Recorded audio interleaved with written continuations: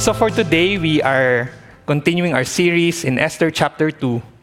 We are in this book study, Invisible God, Invisible Hands. And for today's message is entitled Divine Setup. And here is the outline of our passage, and I hope that you would pay attention as we follow the flow of the story. First, we'll go through the context, and then the characters, then the context, and conspiracy. So let's begin the context. Chapter 2, verse 1, but after King Ahasuerus, or King Xerxes' anger had subsided, he began thinking about Vashti and what she had done and the decree he had made. In Esther chapter 1, we learn about King Ahasuerus, or Xerxes of Persia. And history tells us that Persia is the greatest or the largest empire in the ancient world. And Xerxes at the time is the most powerful man who ever lived at the time. And to show off his great wealth and his power, he held an extravagant and excessive banquet for all of his officials and government and nobles and the military leaders. And that banquet lasted for 6 months. And after that, he hosted another party open to all. And everyone in Susa, rich or poor, they are welcome to this week-long party. And on the last day of the event, Xerxes got drunk and called for his queen Vashti. And the king wanted her to be the grand finale of the party, and so he wanted to flaunt the stunning beauty of his wife to his guests. But something unexpected happened.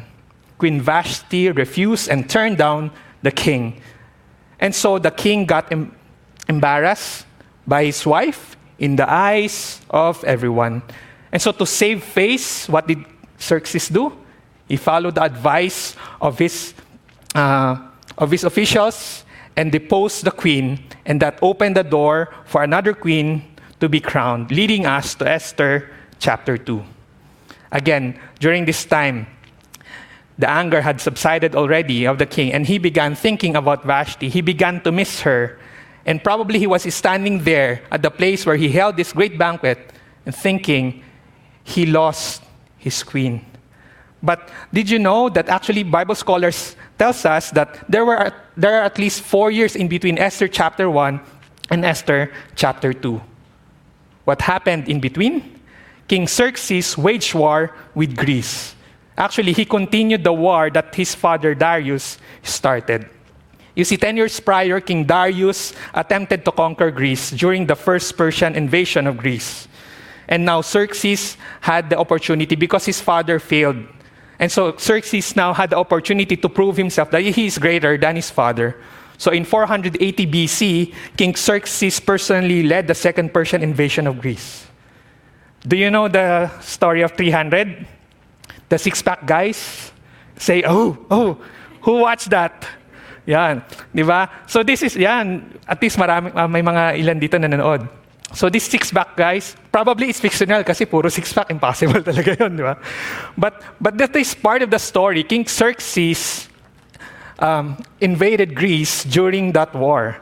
And during this time, Persia, on the first battle, they won. But somehow, 2 years after, they continued fighting, and what happened? They lost the war. Kaya nga may 300 part 2, di ba? The Rise of an Empire. It was a naval battle, but that's one of the final battles wherein Persia lost. And so King Xerxes lost the war, and the whole Persian army suffered heavily, militarily and financially. And worst of all, King Xerxes got back to Persia defeated. And so here takes a pause, and the camera focuses on something else and started to introduce to us the two of the main characters of the story. Verses 5 to 7. The first is Mordecai. At that time, there was a Jewish man in the fortress of Susa whose name was Mordecai, son of Jair. He was from the tribe of Benjamin, and who was the descendant of Kish and Shimei. You see, Mordecai is a Gentile name. Some say that Mordecai is connected to the name Marduk, who is the chief god of Babylon. But then the author specifically tells us that Mordecai was a Jew. Now, why is there a Jew in Susa? Verse 6 tells us, his family had been among those with King Chin of Judah, had been exiled from Jerusalem to Babylon by King Nebuchadnezzar. You see, Mordecai's family was part of the second batch of the Jewish people who were exiled in Babylon. So look at this timeline. So the other side is the Persian rule, but years prior to that, there was this Babylonian deportation. So King Nebuchadnezzar brought all the Jews from Jerusalem after they defeated them. Nebuchadnezzar brought them to Babylon. But eventually, Babylon was conquered by Persia. And so Mordecai's family was there. It was said that it was Kish, the great-grandfather of Mordecai, who experienced the Babylon deportation. So ibig sabihin nun, si Mordecai, he was already born in Persia.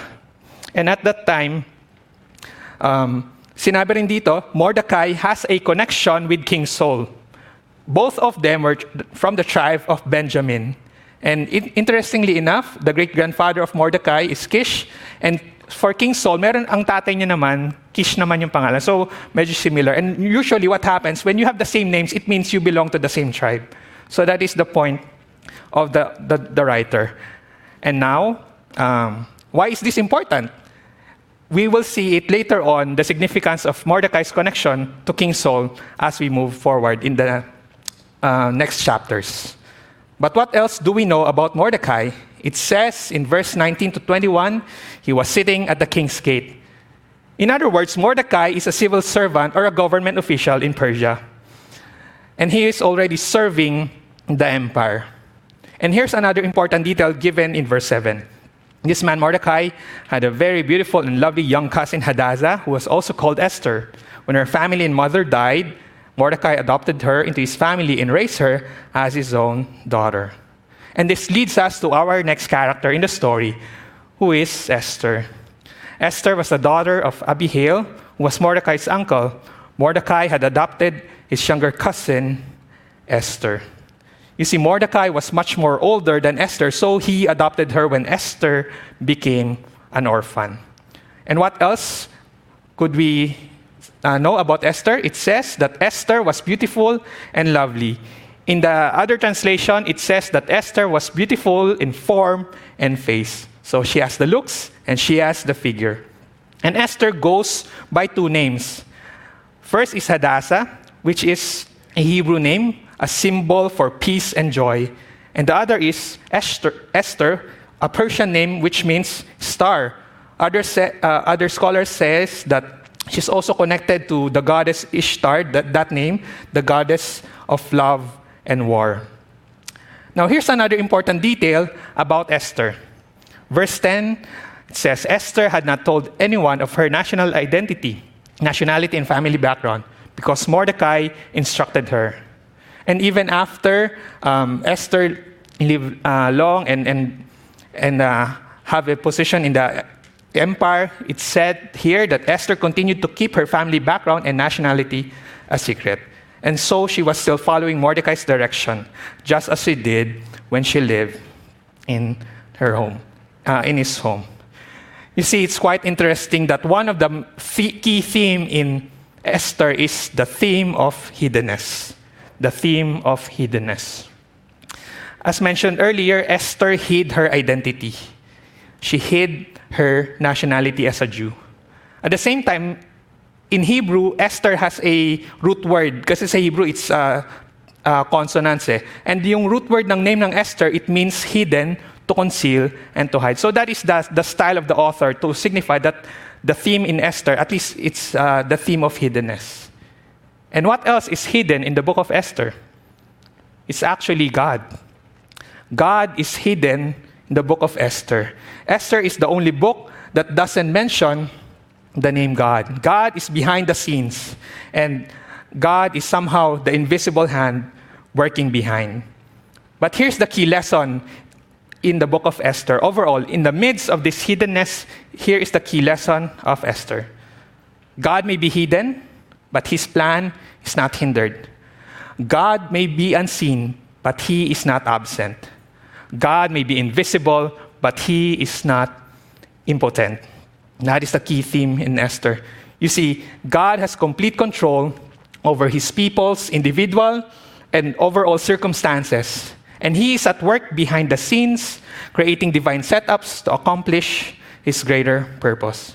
So I hope as we continue to study the book of Esther, let's put this in mind. Let's remember this theme. And here in chapter 2, we couldn't really appreciate yet how God's plan would unfold, because chapter 1 and chapter 2 is just the introduction or setting up. It's like it's like the game of chess wherein the pieces are just being positioned for the greater game, for the greater battle that will come. And so that is Esther chapter 2. It's just a divine setup wherein God, his invisible hands, arranging everything for towards the climax and the finale.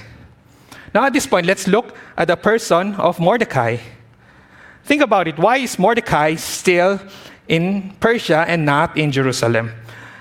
You see, back in 538 BC, King Cyrus already made a decree. He allowed all the Jews, he said, you are free to go back to Jerusalem. You can go, and I am giving you everything. I'm giving you the freedom. I'm giving you resources.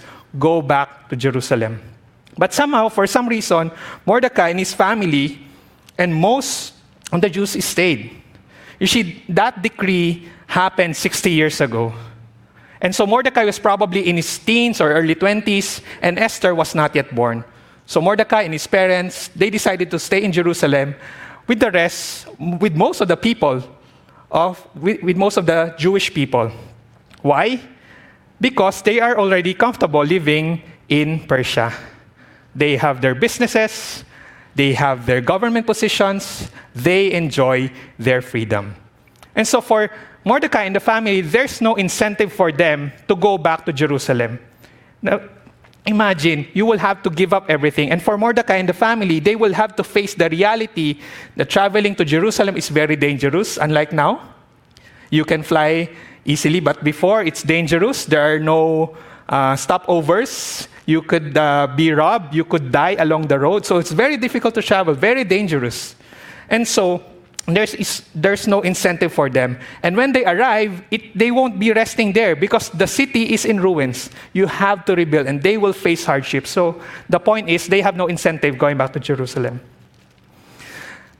And so they realize, since they have no connection to the land of Israel, there's no point of going there. Just like me, my father is Chinese, my mom is from Bacolod, but in reality, I don't have inclination to go back to China or live in the Visayas region because our family is already established here in Metro Manila. So that's the situation there. Now, Mordecai's decision in Persia, to stay in Persia, was understandable. Very practical. Bakit ko papahirapan sarili ko? Very practical. But in doing so, technically, Mordecai and the family disobeyed God's clear command to return to Israel. Because there's the prophetic command already from Jeremiah and Isaiah that says, by this time, you have to go back. But somehow, their decision, it's a disobedience to God's clear command. But the text did not highlight that disobedience in a sense. But here's the point. Mordecai is not perfect in his character. You can say he disobeyed, he has flaws, he has shortcomings. But then, this is where God's providence come in. You see, in terms of Mordecai's disobedience, it is God who overrides his people's disobedience and use it for his divine setup to fulfill his greater plan. So you see, if Mordecai went back to Jerusalem, he would not have been able to fulfill God's plan moving forward. But of course, we could say, maybe God could raise someone else instead of Mordecai. Yes, that's possible. But the point is, despite Mordecai's disobedience, God overrode it, and he still used it, the imperfection of his people, to move forward to his plan. And so again, we could see that in the midst of God's people unfaithfulness, God remained faithful. As God's word said, we may be faithless, but he remains faithful. And God uses imperfect people to accomplish his perfect plan. And this is an encouragement for me, and I hope for you. Who among you here are perfect? Sino dito ang imperfect? All of us. Many of us. And I praise God for this truth because despite our imperfection, God can override it, and He can use us in our imperfection, despite our sin. He can use us for His glory.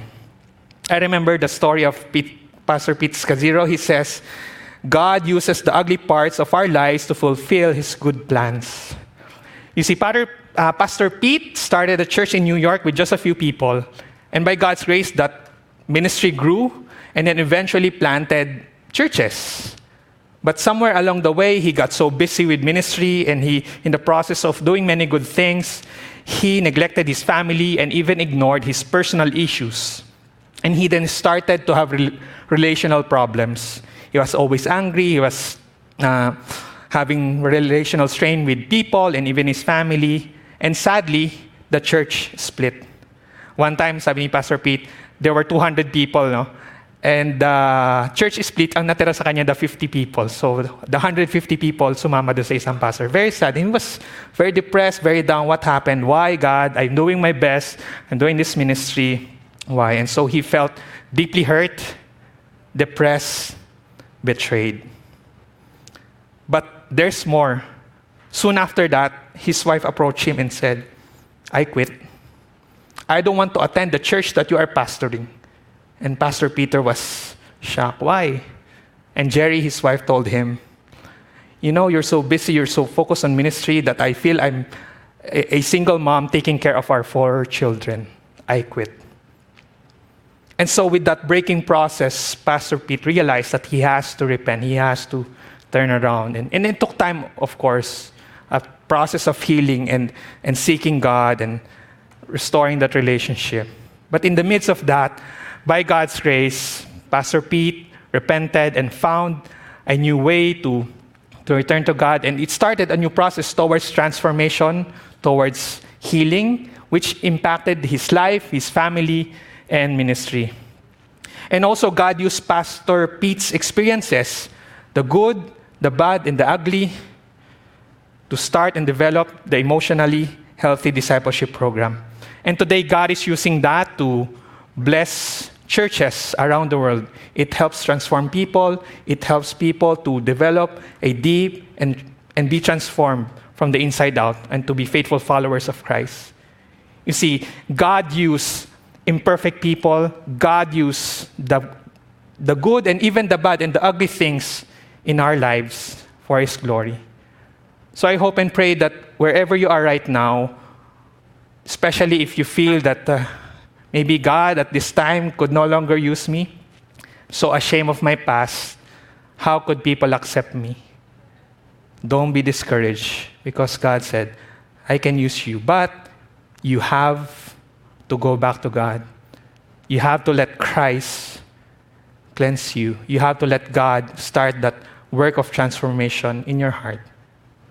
God is a very willing partner, but you have to do your part of the work as well.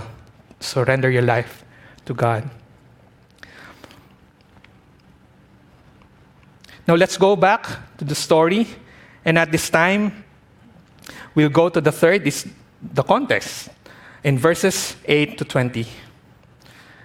So when the king's orders and his decrees were proclaimed, and when many young women were gathered in Susa, the citadel, the custody of Hegai, Esther was also taken into the king's palace and harem and put in the custody of Hegai, who had charge of the women. The Jewish historian Josephus says that there are 400 women who were gathered together across the empire. That's too many. And it's quite anomalous, because usually when they select the new queen, they would usually pick them from the noble families, from the richer families. But then they had this empire-wide search, and so there were so many young women. Now notice the phrase, Esther was taken. It is in a passive voice. You see, in the original Hebrew text, taken means to get, to carry away, to snatch, or to capture. In other words, Esther had little or no choice over her circumstances. Now, please don't misunderstand me. I'm not saying Esther is not responsible.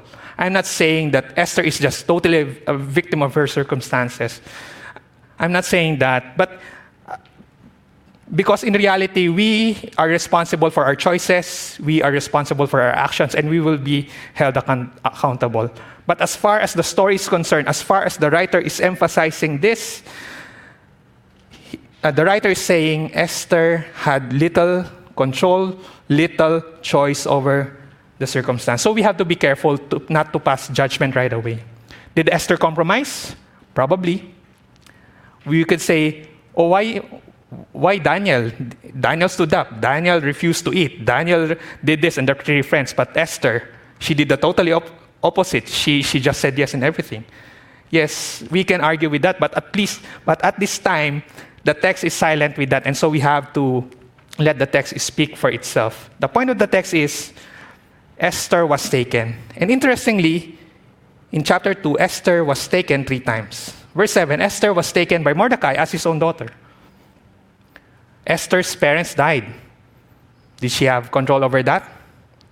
No. That's a sad reality. It happened to her. Verse 8, Esther was taken into the king's palace and harem. Did Esther have a choice? Sadly, no. Either she go or she die. And verse 16, Esther was taken to the king and the royal palace. You see, the point that the author is trying to make here is that Esther was weak, like the other women. Esther was weak and vulnerable and easily exploited by people in power. She has little or no choice and control over what happens to her. How about you? Are you caught up in a situation where you have no choice or no control? Are you right now vulnerable and weak because of your situation? Think about your life. Perhaps you're still young and your parents got separated. However, you want them to stay together, but you had no choice. You just have to live with that reality. Or maybe you have financial difficulties because of the pandemic. Business went bad and everything shut down. And you have to give up a lot and lose a lot in the process. You have no control.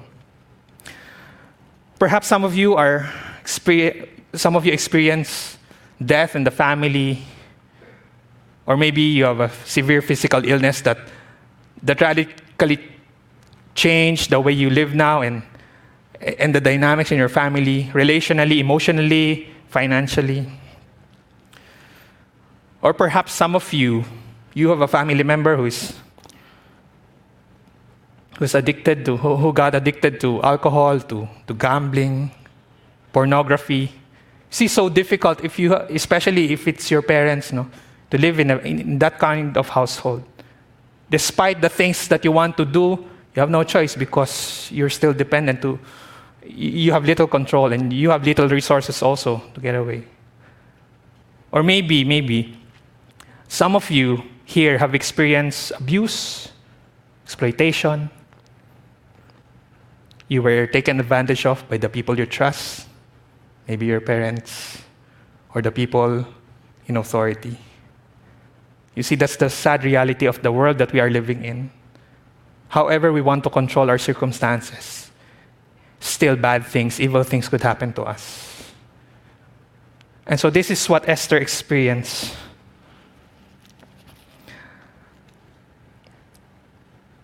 Verse 12, before each young woman was taken to the king's bed, she was given the prescribed 12 months of beauty treatment, 6 months of oil of myrrh, followed by 6 months with special perfumes and ointments.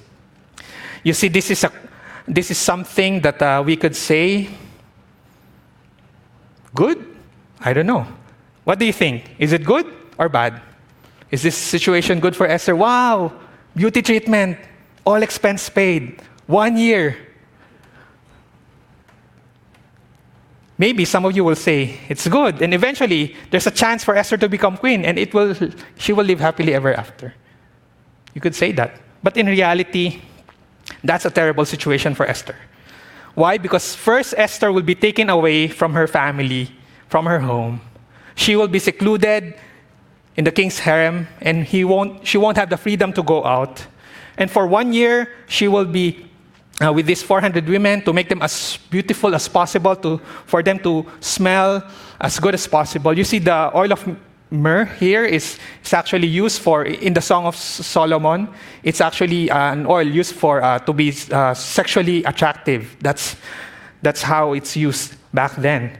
You see, they are being readied for a one night of immoral sex with a Gentile king. And so these are helpless women. They are like lambs being fattened for slaughter. That's the reality that Esther has to face. Sometimes we just look past over these things. We look at the story of Esther. Oh, very nice. And she would become queen. And then we told it even to our Sunday school, the Sunday school version of Esther. But understand the reality, because the Persian Empire is so evil. What did the book of Daniel say then? These empires are beasts. Actually, the Persian Empire is like a bear eating and devouring meat. So this is a scary and evil empire. And so again, the point is, this is a sad reality for those women, as one scholar points out. And I'm sorry to say this, but this is one scholar who said, you see, this is not an ordinary beauty pageant. It was a sex contest. And the winner will be determined by how good she is in bed. That's a sad reality. You see, this is the heartless and abusive system of the Persian Empire at work. Evil at its core. Worldwide evil. People in power exploit these weak and vulnerable women. And sadly, that is the same in our culture today. It's about money, sex, and power. And I'm sorry to say this, and this may sound insensitive, but one author said, we live in a world where weak people exist for what they can do for the powerful people.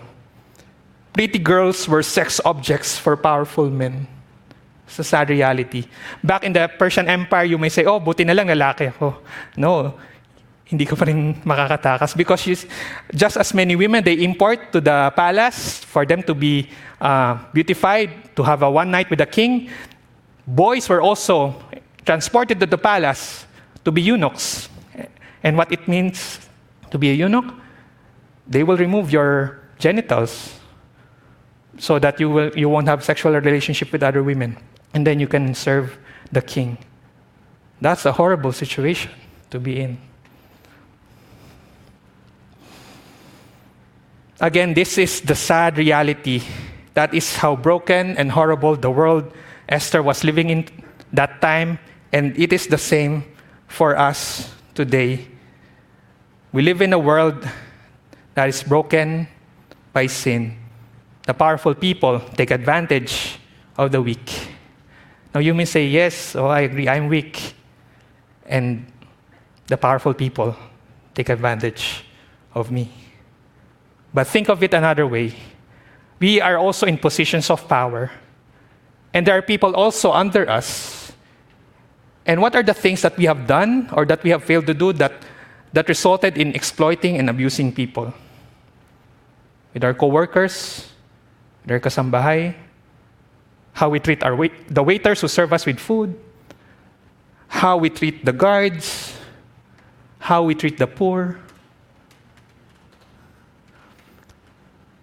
We may say, yes, we are the weak, we are the victims, we are those exploited. But in reality, we have to be careful and see we have been also contributors to those people in power by what we do and what we fail to do, that we also abuse others.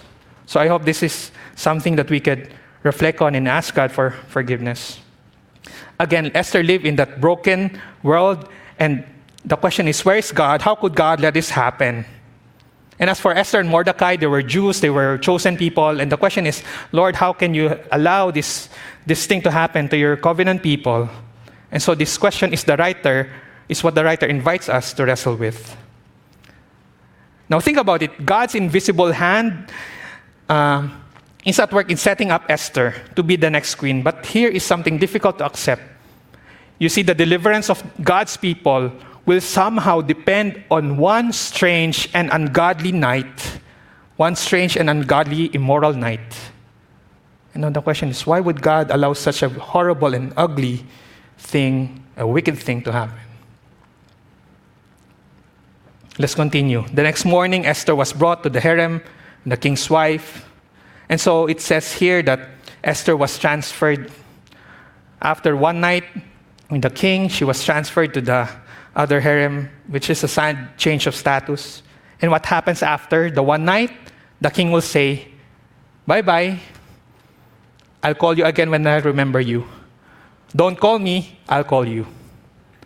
So asa ka pa kung tatawagin ka ng king, di ba? But that's very sad.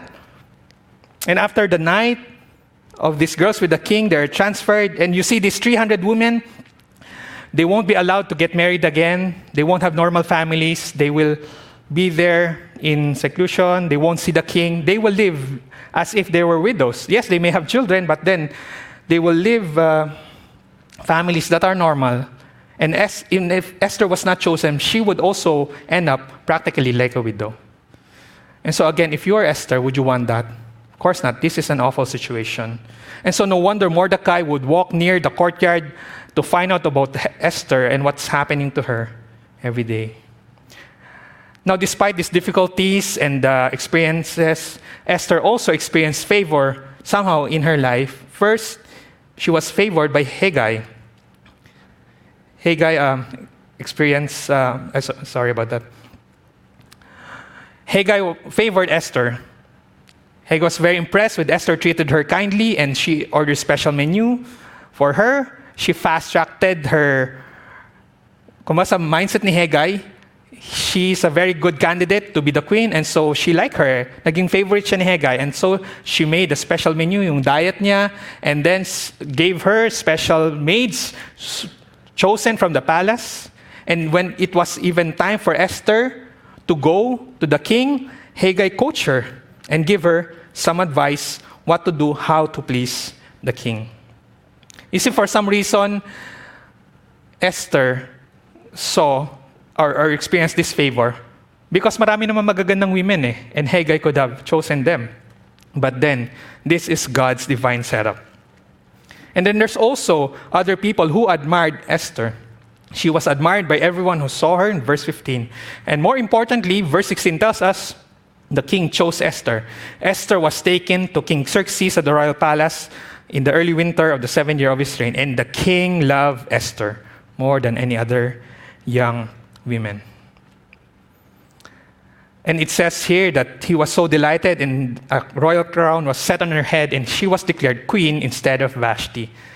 And so you may say, "Yay, Esther won the pageant." Is this something cause for celebration? I think again. You see, the verse says, yes, Esther was loved by the king loved Esther, but it doesn't imply an emotional bond and genuine love. Sometimes when we read the text, we romanticize it and we try to put in our cultural lens. No? But here, it doesn't imply emotional and genuine love. The word love here is the same word used in 2 Samuel chapter 13. Do you know the story?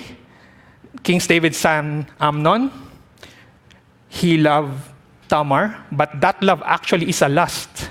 He loved Tamar to the point that he lusted after her and eventually raped her. And after he raped her, he said his love turned into intense hate. That's what's happening here. Esther may have won the king's favor, but from King Xerxes' perspective, Esther is only an object of display and a tool to satisfy his lust and pleasure. Yes, Esther may have the crown, but it doesn't signify power. And she's no more powerful than how Queen Vashti enjoyed. She's also fragile in a deeply vulnerable position. She only exists at the pleasure of the king. And so for this is the reality that Esther had to endure. But then this is also celebrated by the king. He gave a great banquet at Esther's honor. Why? This time I can show off again. I have my ego rebuilt again. I have a beautiful queen. I am already a person in power, a person that you should admire, at the expense of a young woman named Esther. Think about it. Esther is now a queen in Persia, but God's invisible hand set her in that position. But here's the reality. Esther won't realize God's plan until after about 5 long years. So imagine mo, you're Esther. You won't see the king. Tatawagin ka lang niya kung gusto niya for another night. And then, okay, goodbye. Hindi ka ulit kakausapin. For Esther had to endure that difficulty, living in this evil and worldly system. And what could Esther do? She's part of God's people, God's covenant people. See, all she could do is just to trust, wait, hope, and endure. Perhaps God's salvation will come. Is this year, ito na ba? No, year 1, year 2, year 3, year 4, year 5. It's a long and difficult path for Esther. You see, church, the same is true with us. We may be in a challenge today that we feel that we are so helpless and hopeless, and we don't know if there's an end to it. But then the same is true for us. God calls us to wait, to trust, to endure, to hope. Because again, God is working behind the scenes, even though we are experiencing bad things. God is working behind the scenes, and He is creating divine setups for His greater purpose. And not necessarily for us to be comfortable, but for His greater purpose. You see, I remember a story of our friend. My wife and I recently got to know their family when they started the church, attending CBCP during the pandemic. And they shared about their father who already passed away. You see, their father struggled with heroin, cocaine, and alcohol for 18 years. Started using drugs when he was 13. And every time this father was caught by the police, he was immediately released. Kasi sabihin niya, tatay ko si General. And so this father lived that kind of life for so many years, and that impacted the family and even the children. I could imagine how it looked like for the children to live in those kinds of setup. Because of the addiction, of course, the marriage and family was badly affected and suffered so much. They lost also their money. And at age 31, this father tried to commit suicide. He locked himself in a room for 3 days, have a pistol, ready to pull the trigger. And then when he was about to shoot himself, he saw a Christian book, and he started to read from cover to cover and asking, during the time he was, he was asking, Lord, are you real? Nakakita siya ng Christian book, so binasa yung cover to cover, are you real? But then na-realize niya when he was about to kill himself, he heard a voice. Adrian, anak, mahal kita. Adrian, my son, I love you. And with that, he realized that it's somehow a voice of God leading him, and he went out of the room and never touched drugs or alcohol again the rest of his life. Of course, there's a process that God used to transform him and the family. And then God started to work through the life of Adrian and the whole family. And by God's grace, Adrian served and became a missionary. And he relocated the family to Tagaytay and started a home to help those who were drug dependents to recover. They started a home, not a rehab. It's a home to help people rise from the pit by God's grace and be transformed. You see, God is at work in our lives despite our imperfections, despite that shame, the suffering that we have. But the challenging part there is we don't know how long we have to wait to be there. And I hope that if there's something that I want you to get out of this message, I want you to not give up and just hope. I don't know what your problems or challenges, your concern tomorrow for your business, your family, your health, or the difficulties that you have. But I pray that you would have that hope. The fourth, conspiracy. Conspiracy against the king. Verse 21, one day Mordecai was on duty at the king's gate, and two of the king's eunuchs were guards at the door at the king's private quarters, and became angry and plotted to assassinate the king. But Mordecai heard the plot and reported and gave information to Queen Esther. You see, this happened not long after Esther became queen. Mordecai was at the right place at the right time. Coincidence? Divine setup. Mordecai was there and he heard about the assassination attempt, and so he informed Queen Esther, and Queen Esther told the king about it and made sure that Mordecai get the credit for the report, so that if it's true, Mordecai would be rewarded. And so the king investigated, and it was proven true, and the two men were sentenced to die because of treason. But how? By impaling on the pole. You see, that's one of the worst way to die. Look at this photo. Human barbecue.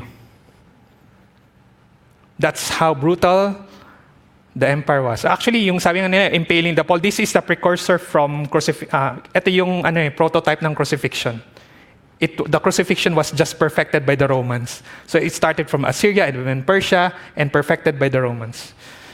A slow, painful death. That's how ruthless and inhumane the king was. That's how evil this empire was. But after Mordecai saved the king, chapter 2 closes with these words. This was all recorded in the book of the history of the King Xerxes' reign. What's missing? Saan yung reward? Where's the reward? I saved the king's life. Mordecai would say, I saved the king's life.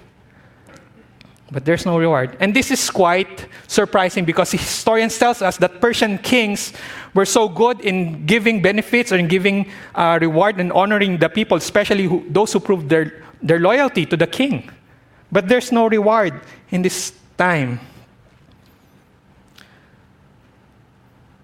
Now, if you were Mordecai, how would you feel? You saved the king's life. Perhaps you risked your life to do so. But then you were forgotten, you were overlooked. What would you do? Lord, it's unfair. Where's my reward? It's natural for us. Now think about your life. Do you experience the same today? You work so hard in your company, or you serve in ministry, or the things that you need to do, but you work so tirelessly, expecting at least appreciation, but wala. People look past over your contribution and effort. Ni thank you. Di nagsabi. Would you be discouraged? I would be discouraged because that's natural for us. But then it's quite interesting that for Mordecai, what happened to him was not an accident. It was a divine setup because the invisible hand delayed the reward of Mordecai and his reward and recognition. Why? We will find out next time. But eventually, this Mordecai, despite not receiving a reward, continued in his position. Pwede niyo sabihin, ayaw ka na. I quit my position. But then he just pursued. He just continued serving and waited. Again, same with Queen Esther. Mordecai won't realize his reward. The reason why he was delayed, he won't realize it until after 5 years. Similar to Esther. And similar to Esther, he is just called to trust, wait, hope, endure. Dear church, I don't know where you are, what you are going through right now. But I pray that you would just trust, hope, wait, endure. Because the invisible hand behind the scene is working to fulfill His greater purpose for our lives, for the good of His people, for the glory of His name. Before we close, let me highlight this important thing. Both Mordecai and Esther are types of Christ. And this shows us, the two characters, shows us a picture of Christ. For Mordecai, he was a Jew in exile. He doesn't belong. He's an outsider. In the same way, Christ came into the world, but the world did not receive him. Mordecai showed acts of kindness and righteousness, but unrewarded. In his life, Christ lived righteously, but he was unrewarded,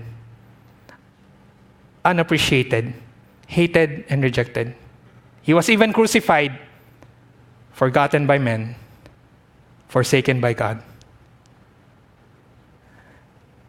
And as for Esther, Esther was divinely set up to be the deliverer of God's people. And similarly, Christ our Lord was sent to be the Savior of the world. And to be the deliverer of God's people, Esther has to suffer abuse and injustice in the hands of evil and powerful people. In the same way, the Savior of our world suffered evil, abuse, and injustice. As Acts 8:32 tells us, he was led like a sheep to the slaughter, and as a lamb is silent before the shearers, he did not open his mouth. He was humiliated and received no justice. Who can speak of his descendants? For his life was taken from the earth. And finally, in becoming the queen, to be the future deliverer of God's people, Esther had no little choice or control over her circumstances. She had to endure living in an empire broken and corrupted by sin and evil. But here's something beautiful about our Lord. Christ knows. Christ is in full control. But he made a choice. Esther has no choice. But Christ our Lord made a choice and fully embraced suffering, death, shame. The wrath of God, he fully drank the cup, emptied it. For what reason? So that you and I should no longer live in this ugly, broken, decaying, evil world. That's the kindness, the grace of our Savior. And through the cross, through that ugly manifestation of evil, of inhumanity, shaming our Savior, impaling him on a pole, naked, bleeding to death, one drop of blood at a time, Christ offered his life willingly so that you and I could live a life of favor, a life of fullness in the presence of God. And I hope and pray that as we end this message today, let's continue to reflect in this reality. See, God may be hidden, but his plan is not hindered. God may be unseen, but he is not absent. God may be invisible, but he is not impotent. God has complete control over his people's individual and overall circumstances. He is in control of your circumstances, whether you realize it or not. And I hope and pray that you would always remember that he is working behind the scenes to create divine setups, to accomplish the greater purpose for your life. So, dear church, this is our call today. Trust, wait, hope, endure. What will be your choice? Let us pray. Heavenly Father, we thank you for the story of Esther. Lord, we may not fully understand why things have to go through this way. Things that we expect don't happen. Things that we desire to control, we lose control. Things that we don't expect don't come. Rewards that we are waiting for were held back. We don't know why. Lord, in the midst of our suffering, just help us, Lord, to trust, knowing that you are good and trustworthy. That in the midst of these things, you are working for your people, for your glory, for the good of your kingdom, for the blessing and expansion of your kingdom. And I pray, oh God, that you help us to have that spirit of trusting, waiting, hoping, enduring, one day at a time, one moment at a time, especially, Lord, when we are discouraged. Father, forgive us as well that we have been in positions of power, that we have failed to be your instruments of justice and righteousness to the poor, to the needy, to the last and the least. Forgive us, O God. Help us to return to you. Transform our hearts from the inside out. Lord, help us to really be salt and light of this world, to put you on display. May we be Christ-like in every way. And Lord, as we come together as one church and one community. Continue to help us encourage one another, because in reality, things may get worse even before it gets better. Lord, help us just to have that spirit from you. Thank you, Lord, for the assurance. Thank you, Lord Jesus, for the assurance that you are seated at the right hand of the Father, that you endured the cross so that you can give a life that you want us to live, and that you are now seated at the right hand of God, praying on our behalf, interceding for us. And even the Holy Spirit in us is praying with words of groaning and gives us that spirit to cry out to you, Abba, Father. Help us, Lord, to live with this reality. Give us strength of heart. Give us strength of mind, strength of character, strength of spirit to fulfill your plan for us, to carry our cross faithfully, to love you more than our lives, to love others as Christ loved us. Thank you, Lord. Now receive this benediction. May the God himself, the God of peace, sanctify you through and through. May your whole spirit, soul, and body be kept blameless at the coming of our Lord Jesus Christ. The one who calls you is faithful, and he will do it. Amen and amen.